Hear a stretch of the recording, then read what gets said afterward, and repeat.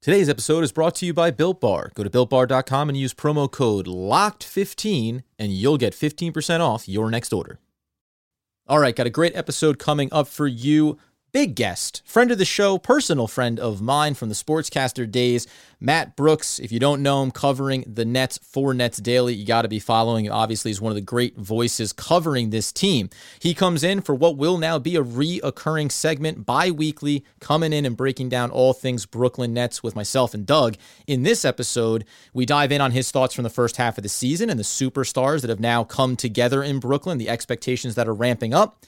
And then we dive into what Doug and I talked about a couple episodes ago, the Nicholas Claxton, Jeff Green combination on the floor. What does that unlock really in terms of versatility offensively and defensively for this unit? And then Blake Griffin, DeAndre Jordan, all the bigs. How are these players going to come together and create the best cohesive, most effective, and consistent team in support of those big three? We get into all that, plus a nod to the fan favorite this season, Bruce Brown, and where his role may be shifting over the second half of the season. And before we do, it's of course the theme music.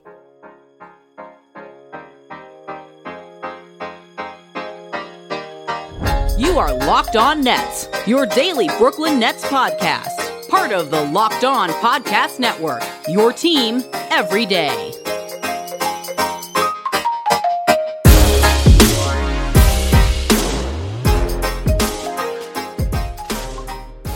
All right, welcome back to the Locked On Nets podcast on the Locked On Podcast Network. It's your team. It's every day. I'm Adam Armbrecht, of course, covering the Brooklyn Nets over on Sportscaster, as well as the New York Football Giants with the One Giant podcast. And over there is Doug Norrie. He's your guy at DFSR, owner and operator, breaking down all your daily fantasy needs. NBA going on right now, NHL, baseball about to kick it off, really every sport you could need. How are you doing, Doug? Gil DeLilly here on a Sunday afternoon because we have a special guest coming in. Yeah, it's Sunday afternoon. Apparently where I am, the time zone didn't shift like it did for everybody else that I know. And we got Matt Brooks coming on here, so I hate to bury the lead here, but I'm going to really stop myself from spending the first 20 minutes complaining about why we even do this to ourselves with the time shifts and why we just can't ever line this thing up. But anyway, ready to go now. Time aligned. Watches are set. I'm ready to go and can't wait to look at me. What's happening here? Listen to what happens. My brain's an hour behind too. We're synchronized, ready to go, ready to talk to Matt. You better believe it. Yeah, stop shaking your fist on the porch like some punk kid is just throwing, raspberries from your rose bush. We welcome in officially Matt Brooks, obviously contributor, if you don't know, for Nets Daily, covering Brooklyn Nets. We go back a ways to our Sportscaster days where I was talking to this guy almost more frequently than Doug Norrie at times about the NBA in general and, of course, the Nets as well. Matt, how are you, man? I'm good. I miss our fake trades. We did some just lovely ones. Some of them actually happened. That's the weird thing. If we went back and tracked the tape on that, we could actually pull out some real gems. And a lot of those were me kind of just whipping them into the wind and you going, now maybe that one's not so bad. We'll bury the rest where I said some completely absurd things that no one needs to ever see the light of day. So we're going to get into, obviously, some first half thoughts from you because we haven't caught up with you in a while, and then some rotation things that Doug and I were picking up on this past week. But before we do, for anyone that doesn't know, you are now writing for Nets Daily and have been covering the Brooklyn Nets here for quite some time. But how did you get into sports journalism? How did you get into covering the NBA? I started covering the NBA. I actually just was doing general stuff when I first started. It's funny, I did a live stream the other day and somebody kind of asked, what's the best way to get started? And the best answer I have to that is just get started. And it sounds silly, but that's what I did. I had my own blog. I was doing probably kind of really early outlines of what I'm doing now, which is mostly film related stuff. So I would take highlights from, Down to Buck or somebody like that. One of those YouTube channels that does, compressed 2-minute highlights. And I would just sort of break those down on my own blog. Moved out to New York. Knew I kind of wanted to pursue this sports thing as, at the very minimum, a hobby, but, that was something I was definitely interested in. Started, looking around, applied to a couple of places, got accepted to a place. They said, hey, we need a Nets writer. I go, the Nets? What, the Nets? The Brooklyn Nets? All right, I'll do the Brooklyn Nets.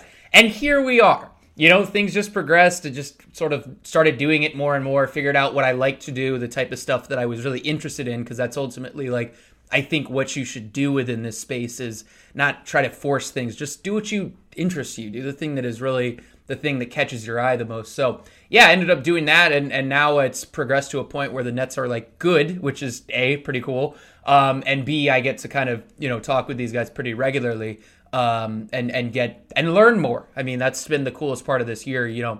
With all these great players, you get to pick their brains and just sort of ask why things happen on the court and what they, I guess like what happens with certain plays. So it's been fun. It's been a really fun experience, and this year has definitely been an exciting one for me.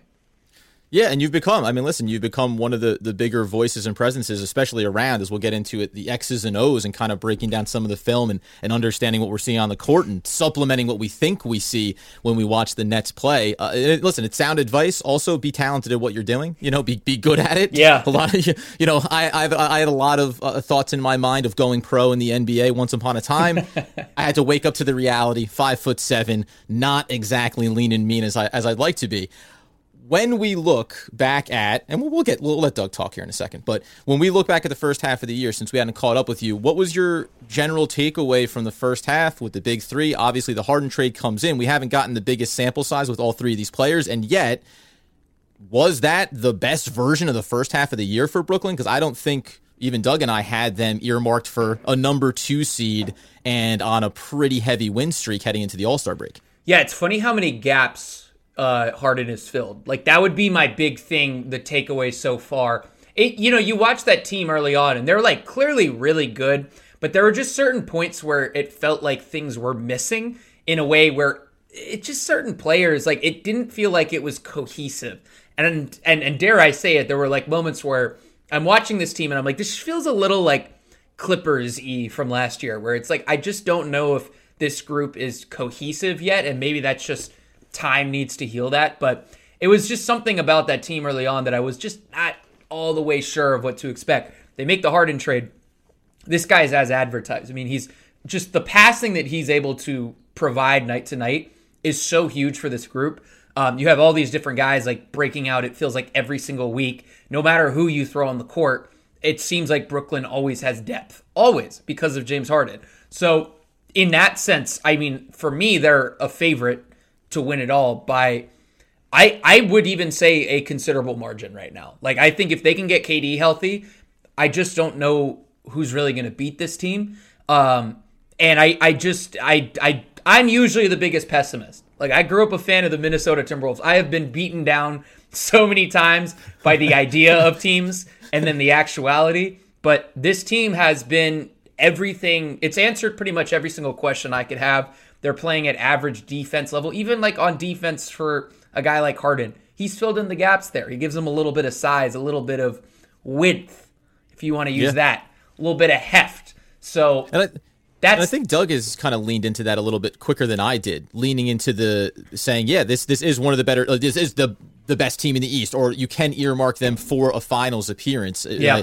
I maybe it was just a little bit gun shy being a Nets fan for so long and just being like, yeah, but just wait until. I don't know, and I don't know what the until moment is going to be. Maybe it is getting KD on the floor with these guys and really seeing them rip for 10, 15, 20 games before you hit the playoffs. But I know, Doug, you just kind of said, or I don't know who, we were speaking with somebody, and you were like, yeah, finals appearance. Very comfortable with that. And now It feels like every step along the way, we're just kind of affirming that and saying not only earmark for a finals appearance, but now getting even more bullish that they can take the championship. Well, Matt said something. Well, Matt, real quick, Matt said something interesting here, which I hadn't really thought about, but it's so true. And I'm not sure if you meant it like 1-for-1 this way or not, but it's gonna ring out no matter what. Is that when you said that Harden adds depth to the team? Because in actuality, what happened with the trade was it felt like the Nets had like sort of disintegrated their depth overnight, and you do it every time. So it's not like you wouldn't do that trade for the pieces they gave up. But when you say when you said like he adds depth to the team, did you mean it more from like a functionality piece, like?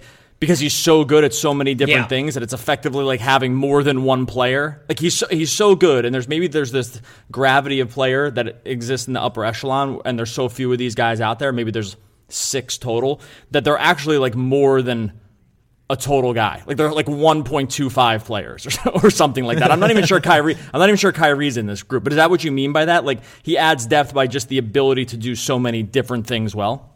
In a sense, yeah, because you're able to split him and Kyrie up, which I think has been the big underrated part of this season, is that they just always have somebody who's just so elite with the ball in his hands, and that's with KD out. And I think to be able to do that is just such a huge benefit versus, Caris LeVert, very good to see him back playing. I thought he looked pretty good for the Pacers. I thought he had good points in the season.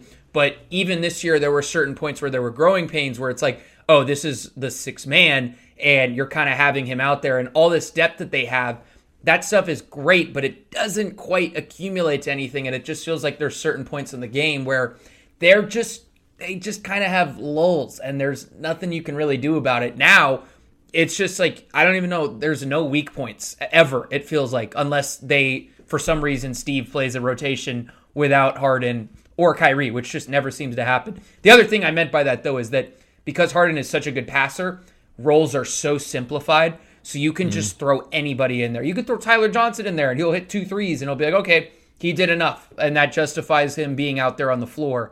And I think that trade-off is just so big because he just makes everybody around him better.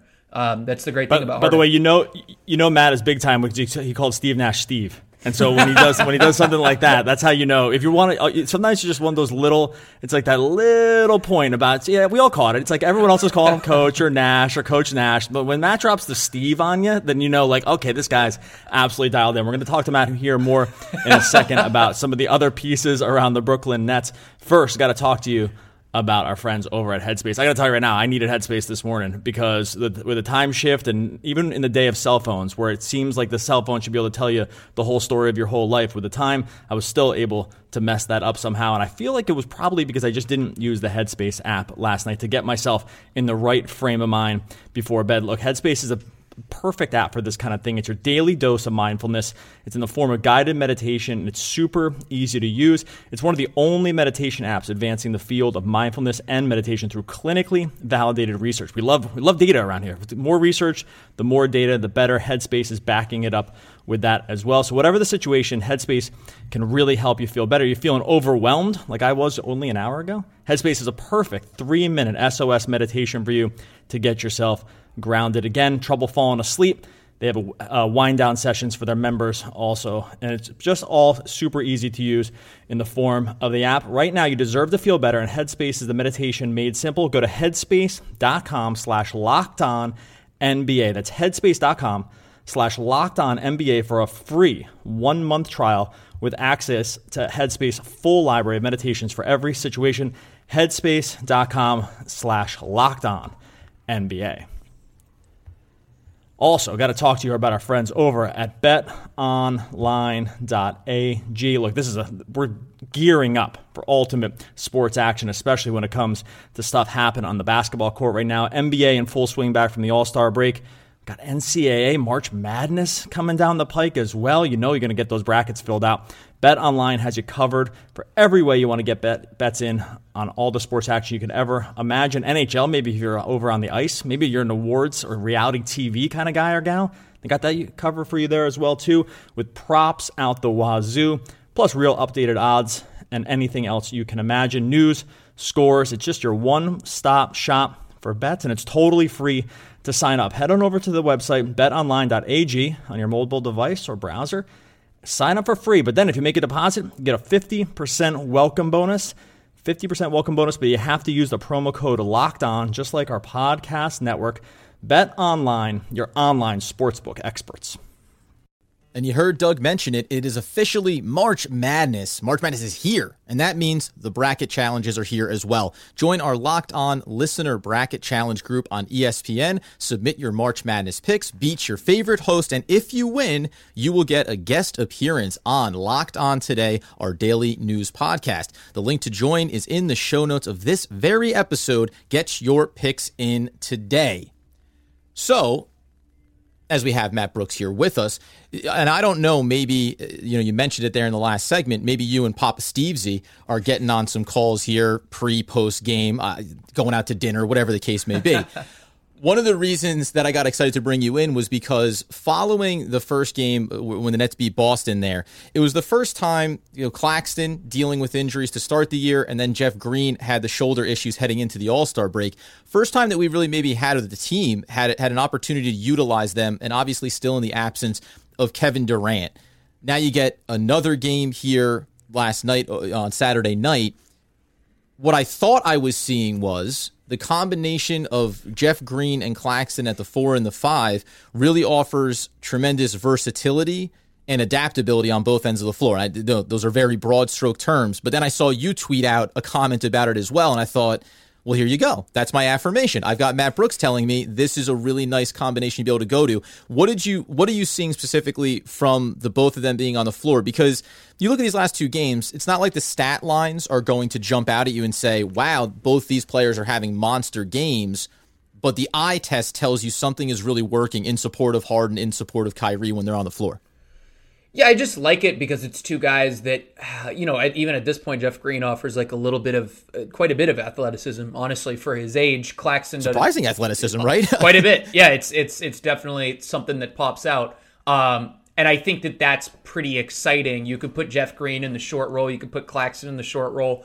I'd love to see them do more things with the both of them. So you have, Jeff Green, let's say they just do horns or something like that, which is the setup where you have two players or one player in each corner and then one player at each elbow, and the ball handler dribbles up the floor. I'm going to try not to go too much into this, but because I know this isn't the best podcast content. But basically it's this setup where one guy rolls to the basket, the other pops out to the three. And I think that there's a way to kind of create more offense like that, where you're making the most of having guys that can do separate things when they're setting screens, and that just really confuses, I guess, assignments for a defense. So I like that a lot. Go to the other side of the floor, those guys can switch. So you're able to switch 1 through 5, which is really the secret sauce to the Nets, I think, a lot of the time.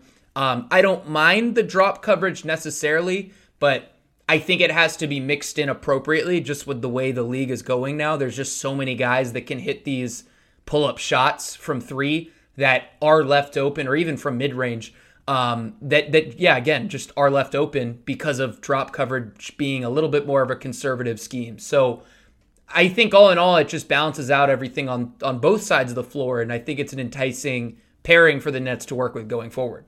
So then the other player being, obviously, the Nets acquire Blake Griffin. He's joined the team, hadn't yet got on the floor for them. Is the sample size from Jeff Green and Nicholas Claxton something that then Nets fans should lean into and say, well, Blake Griffin would be another member of that type of mold of player, and now you have these 3 guys that can hopefully be interchangeable and get used with consistency. And what could that mean for DeAndre Jordan? Because again, he had what looks like a flashy game on Saturday night, right? Yeah. He does everything that you want. And at the very least, he's a veteran who understands where to be and gets those looks off of James Harden. And his stat lines do look maybe prettier than they actually are. Is there a world where the Claxton, Jeff Green, and Blake Griffin combination is where this team is going to be by the end of the year as they approach the playoffs, and DeAndre Jordan could see his minutes slowly diminish? Or are they still going to do this balancing act where they have very different identities when DeAndre Jordan is on the court? Yep. And it seems like these other 3 players could then say, we'll always be consistent. When KD is back, we're always going to have the same supporting cast no matter who else we rotate in. DeAndre Jordan does 2 things well that I think nobody else on the Nets can do.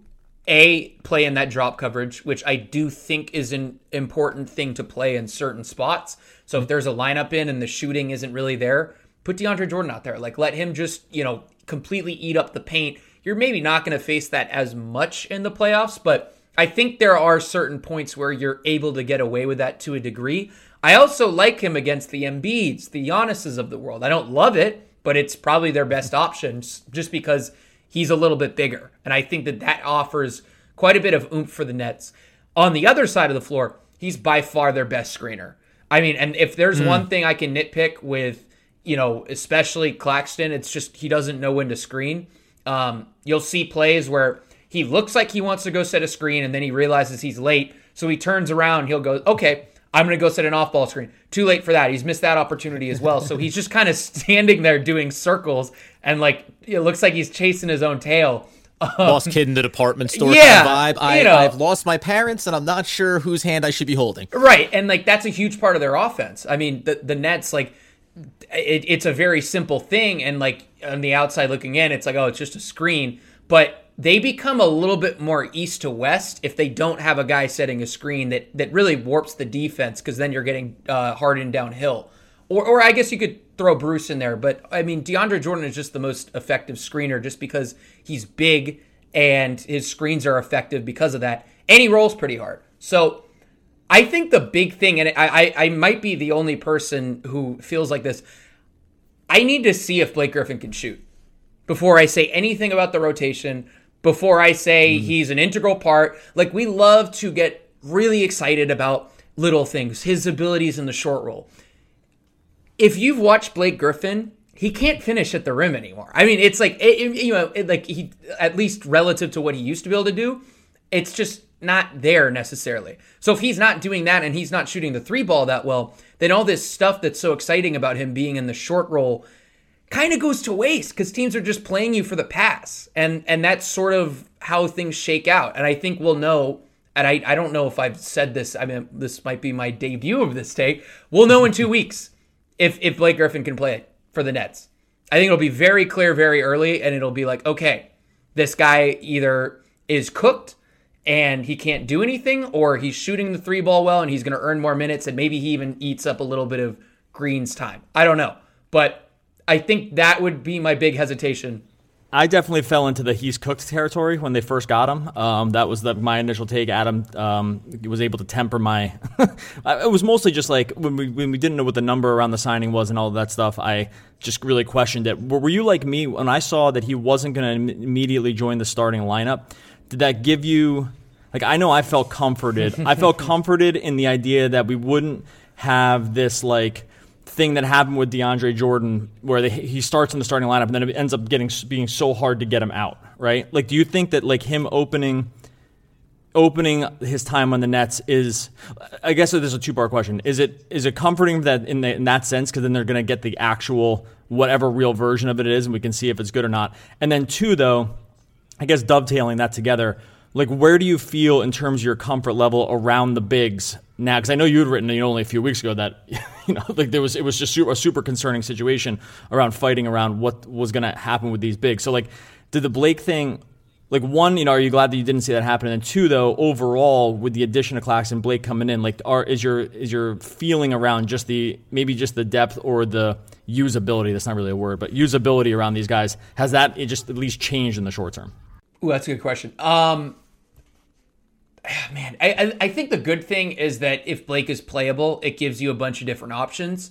Because I'll be honest, like, I thought this performance on Saturday against the Pistons was a really good example of where Claxton is, where the highs are really high, and then he has moments where it's like, ooh, that's a really bad foul. That's not a great turnover. It seems like he's doing a little bit much. He's chasing his tail, not setting screens. It just was like, I thought, like a nice little microcosm of who he is right now as a player for the Nets. I'm high on him. I think they should continue to develop him because those are things that are fixable. And I think if you can get him to a point where you feel comfortable with throwing him out there for 10, 15 minutes, it's going to pay dividends because they're winning those minutes when they throw him out there. And yeah, I mean, I think just overall with the big man rotation, I just think it'll all make sense in 2 weeks' time. They only have so much time, and Steve or Coach Nash, Papa Steve made the point the other night that they only have so much time. They can only kind of play with things so much, and I thought that was an interesting thing to bring up right after they brought in Blake, just because it's like you want to get him out there. I do buy the whole, like, they want to do this whole ramp up thing. I think they're genuinely concerned about him, being in basketball shape. But at the same time, I do think there's a little bit of give or take there. Again, it's going to be 25 games maybe? I guess it might be more than that. Maybe 30 games for them to figure out what they've got in Blake. And it's just, again, the playoffs are coming up soon, so they got to figure it out. All right, we're going to get into some more of Matt's thoughts here regarding the Nets, maybe a possible championship run, some more of the role players, some of the rotations as well. First, got to talk to you about our friends over at Built Bar. Built Bar right now ramping up to Built Bar Madness. Now look, if you don't know what Built Bar Madness is, it's what happens when you have a product that has literally so many good options with it that you need to have a tournament to see which one is the best. Like, think about where you've seen this kind of thing happen with other products in the past, where they just have so many great options that you can spend like hours debating about which one is the best. That is where we are with Built Bar right now. They're running their Madness Challenge over the course of the next couple weeks as they get ready also for the NCAA Madness. Built Bar has you covered when it comes to the best tasting protein bar. If you go to BuiltBar.com, you're going to see the brackets with all the best flavors up there. Toffee almond. They got all the cherry barcia if you're a Deadhead fan. The marshmallow one is the one the NBA guys on the Locked On Network have been going completely nuts for. I think it made it out of the first round. If it was up to the Locked On NBA group, that is the one that absolutely wins it all. Right now, if you go to BuiltBar.com, you use the promo code LOCKED15, you're going to get 15% off your next order. That's LOCKED15 to get 15% off your next order at BuiltBar.com, and check back later to see who won Built Bar Madness. Cade Cunningham, Evan Mobley, Jalen Suggs. How much do you really know about these potential NBA stars of tomorrow? If you want to know more, then you need to be subscribing to the Locked On NBA Draft Podcast. You got prospect scouting reports, draft rumors, mock drafts, and full coverage of March Madness 4 days a week from credentialed draft experts. Subscribe today and follow Locked On NBA Draft. So then, real quick before I get into a couple of role players that I wonder how they'll be impacted as Blake Griffin gets integrated and as KD gets back on the floor. But when you talk about the not limitations, but the experience factor for a Nicholas Claxton, do you think that it's possible? You said 10, 15 minutes. Do you think that he's going to get to that place? Is this a combination? The Blake Griffin, is it, well, this is guy's experienced, and if he's not cooked, then it's a safeguard against potentially Claxton not being ready for playoff contributions? Where do you projecting, can Claxton be a contributing member in playoff basketball for Brooklyn, or is this just about stemming the tide until KD's healthy, and then you go back into these rotations of Jordan and Jeff Green, and maybe Griffin becomes a part of that as well? I'll say yes. I think he can be a part of it, especially early on in the playoffs. I think especially in that first round, it always feels like, and maybe this hasn't happened as much in recent years, but what's a good example? Like Thon McCurr, or Thon Maker, however you want to pronounce it, won a playoff game for the Milwaukee Bucks a couple of years ago. I think there's a world where you can throw Claxton out there and maybe he'll hit a couple of, he'll make a couple of layups through contact. He'll make some big plays on defense. It's just a nice counter to have. He's such a weird, just sort of throw you off your game type of player. It genuinely seems to surprise teams when they throw this 7-footer out there and he's guarding their opposing guard and they're like, great, this was the easiest switch of our lives. Like, this is exactly what we want. And he tracks them from the 3-point line to the rim. I mean, it's just like, I just think it catches everybody by surprise. And I think you can get away with that, especially early on in the playoffs. So I think there's a world where they can make it work. I also think, just because of the nature of how aggressive they're being, they might not feel 100% great about their options at center. That's the reason they're going to bring in a Blake Griffin. That's the reason they're going to potentially chase like an Andre Drummond. It's just a safeguard against, oh, wow, we screwed this. Like, this Claxton is not where we want him to be. Or, oh, my God, we cannot play DeAndre Jordan against good teams. Or even like the Jeff Green at 5 lineups. Like, I don't know if I really like these lineups. Like, this just gives you more flexibility to build against that. The other guys then, over the last couple of games as well. And I mean, Shamet has finally started to find his rhythm a little bit, knocking down some big 3-pointers, and it stretches even on Saturday night's game against Detroit was the only guy knocking down those 3-pointers. So it's great to see him start to find his rhythm. But I think about him, and then I also think about a guy like Bruce Brown. Listen, we've enjoyed talking about how they're playing him at the 5 at times, and it's working, and this guy's effective in it, and also that can't be what the plan is. So is the performance of Shamet, is he the more important guy to be available and be a contributor? can Bruce Brown purely be a guard contributor on this roster? Is he going to have a niche, or is this the beginning of kind of shrinking down what makes the most sense rotationally? And is Bruce Brown maybe going to, oddly enough, be the odd man out when it finally all fleshes out? It's early. All right, so I'll start with that. I do think that if the Nets are going to bring in all these bigs and stuff like that, the guy with the most to lose is Bruce Brown. Because when you're playing an offense, now if it's like a Blake Griffin who hypothetically, we'll see if it happens, can shoot, this isn't as big of a problem. But if you're bringing in Andre Drummond next to DeAndre Jordan, and these guys are standing in those dunker spots right next to the rim, when Bruce Brown operates in the short roll like he has all season, those layups and stuff like that, those now all need to be floaters. And floaters from like 8 to 10 feet out, just because those big men are going to rotate off DeAndre Jordan. Because they're going to say, you know what? We've watched quite a bit of tape. And I think that's the other thing that's starting to happen with Bruce, is that teams are starting to get a little bit more tape on him. They're going to say, we dare you to make that lob pass because you haven't really made that all season. And we're not even sure if you can slip in those passes every single time, even if it's not a lob pass. It's like that bounce pass to DeAndre Jordan or Andre Drummond or whoever. And I think because of that, not only is there going to be more tape, the lineups are going to be a little bit harder for Bruce to do what he's so good at. Now, he can still make plays off cuts and stuff like that, but he's going to need to supplement the offense from other ways, and that probably means he's standing in the corner just a little bit, just a little bit more, just by nature of playing bigger. And I think we still need to see if that's like a real feasible thing for the Nets.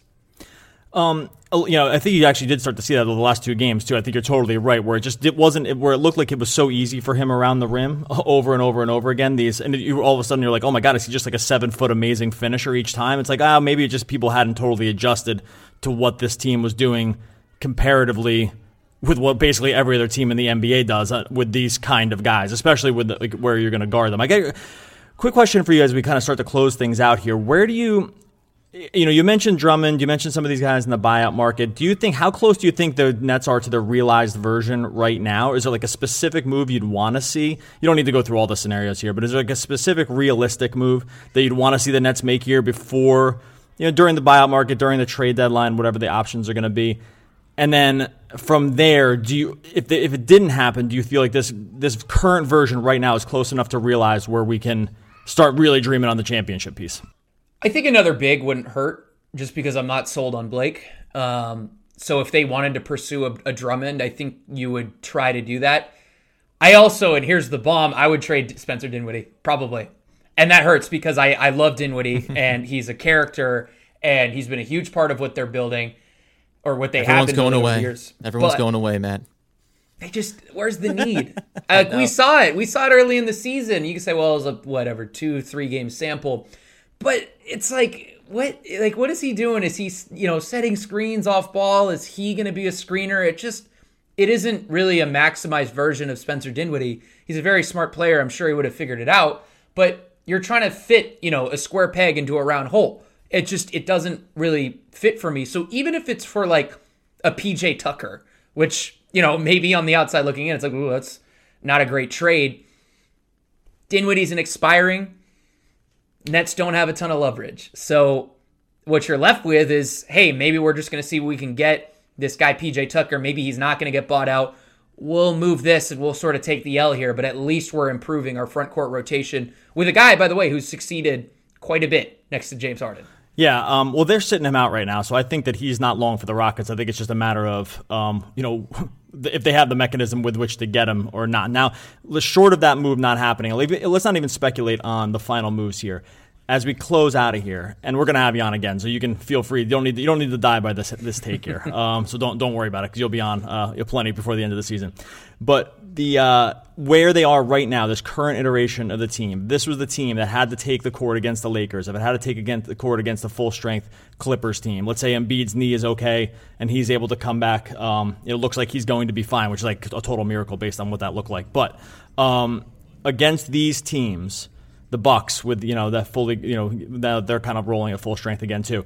Is this Nets team as it currently stands right now the definitive favorite to win the championship? Yes, I I think the one caveat is if the Lakers can get healthy. But even that, it's weird with the Lakers. As much as I like how they're set up, I do think they're just not quite what they were last year in terms of a perimeter defense. Danny Green, even at this point in his career, he just offers a little bit more than Wes Matthews. He's a little bit lengthier, really. And I think because of that, I do think there was a trade-off there. They still have Caruso, KCP. They have guys that are going to make those strong defensive stances. But that would be my biggest thing right now for them. And then just the health of Anthony Davis overall. But I think I would pick the Nets pretty easily. It's a league of talent. I think the Sixers series would be pretty fun as well. I hope that's what we get. The Nets really just aren't really built at all to stop the Sixers. And I think that makes for a pretty fun matchup. All right, Matt, you can follow Matt on Twitter at Matt Brooks NBA. Super easy to remember. You can also read his writing on Nets Daily, where if you're not reading it already, you just have fallen behind the rest of the Nets fandom because he's breaking down video. He's making you smarter in basketball. You can read his read his stuff and then pretend like you thought it yourself. That's sometimes what I do. Is like I'm just like I go and read the article and the video, and then I just pop off to somebody else as if I came up with it myself. I don't need to give credit where credit's due every single time. I'll give it now to you on the podcast, but like in my daily life when I'm just throwing out hot horns takes toward people, I'm just not going to. Yeah, that's what it's for. I'm not going to tell them that I read it by Matt. I'm just going to say that I saw it in the game. You check out Matt on Twitter, like I said, Matt Brooks NBA over at Nets Daily as well. The way you can help the show is you rate and review the podcast wherever you listen. 5 stars or bust. Don't even want to hear from me if it's not 5 stars. Write a little review, glowing as usual. It helps us continue to climb the podcast charts. Give us a follow on Twitter right now. I'd love to be able to catch Matt's following on Twitter. He's up in I think 6,000 range. We're looking to break 1K. We've got to catch Matt Brooks here. So go and follow us on Twitter at Locked On Nets NBA. Those are all super easy ways to help the podcast. Love having Matt on as always. Of course, don't forget, friends, go check out the Locker Room app. We're going to be announcing what day coming up this week that we'll be inviting you, the fans, to join on and talk a little bit about the Brooklyn Nets as well and be a part of the podcast. But in these positive times, man, let's get together and feel all right. Robert Marley. One of the great poets of a generation. Thanks again to Matt Brooks. We'll be back again tomorrow talking more Brooklyn Nets basketball.